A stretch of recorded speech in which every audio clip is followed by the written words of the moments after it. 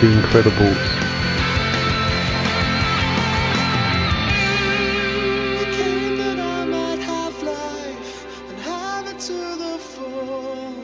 Brother John Baptist, part of the Franciscan Friars of the Renewal, and I am 28 years old.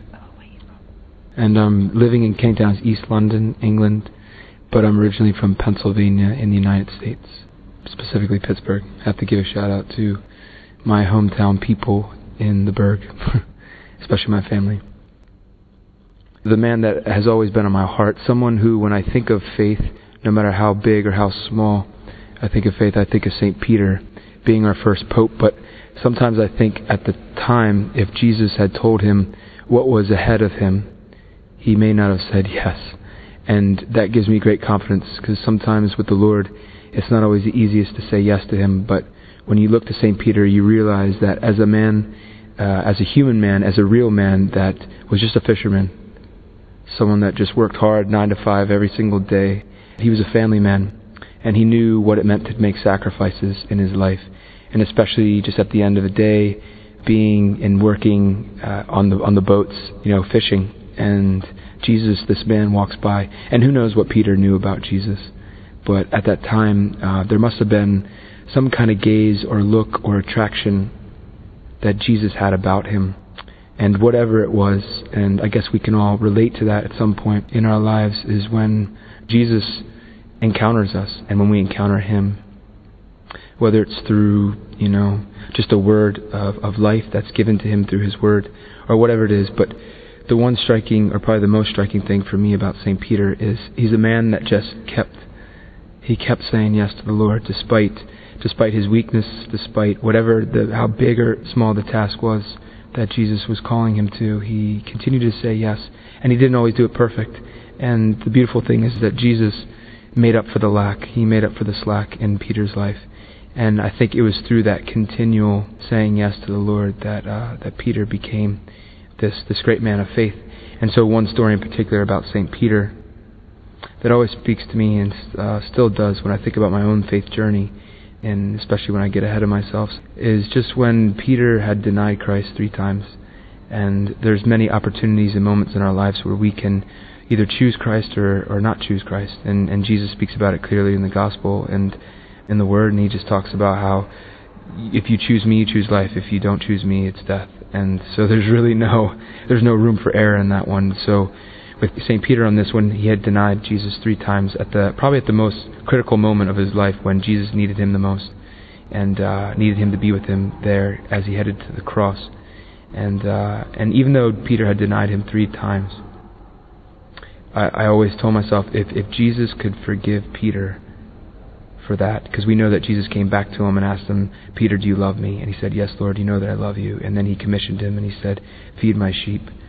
The beauty of it is in the fact that because Jesus was able to forgive Peter for denying him 3 times, I think about my life and how many times I've denied him. And in spite of that, God still says yes to us, and still invites, and still calls, and still draws us closer to himself. So if Jesus can do that for Peter, then he can do that for me. And when I look to St. Peter in that sense, just find incredible strength and confidence of knowing that even if you deny him more than once, God is always there to draw you back to himself. And so there's a lot to behold in Peter, and there's not much written, but there's definitely his letters that he had left behind and commissioning us.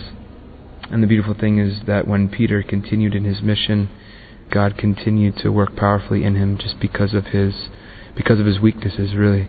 And so it's through that I really find strength as St. Peter, as being an inspiration to me, someone that just said yes from the beginning and continued to say yes to the rest of his life. Amen. Thank you.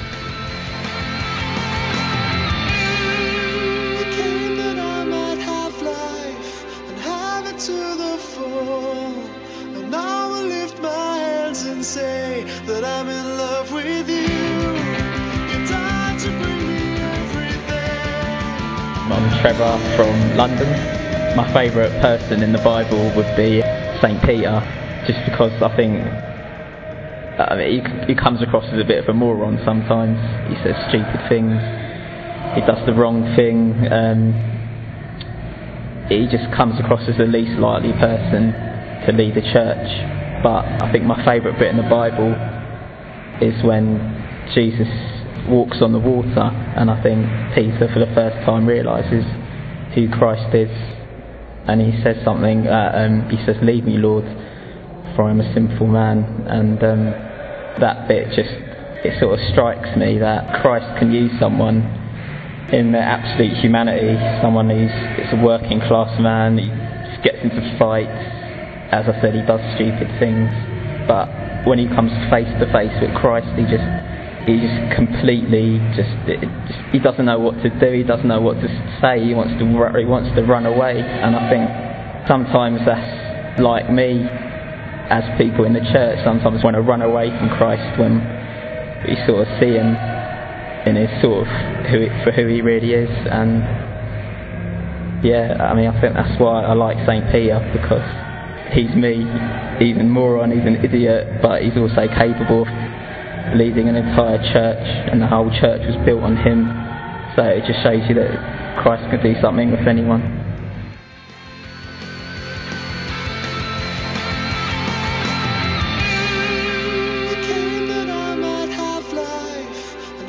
To the full, and I will lift my hands and say that I'm in love with you.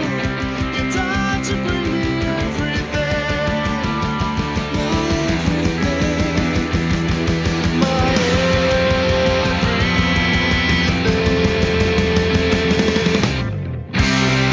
You came that I might have life and have it to the full, and I will lift my hands and say that I'm in love with you. You died to bring me everything, my everything, my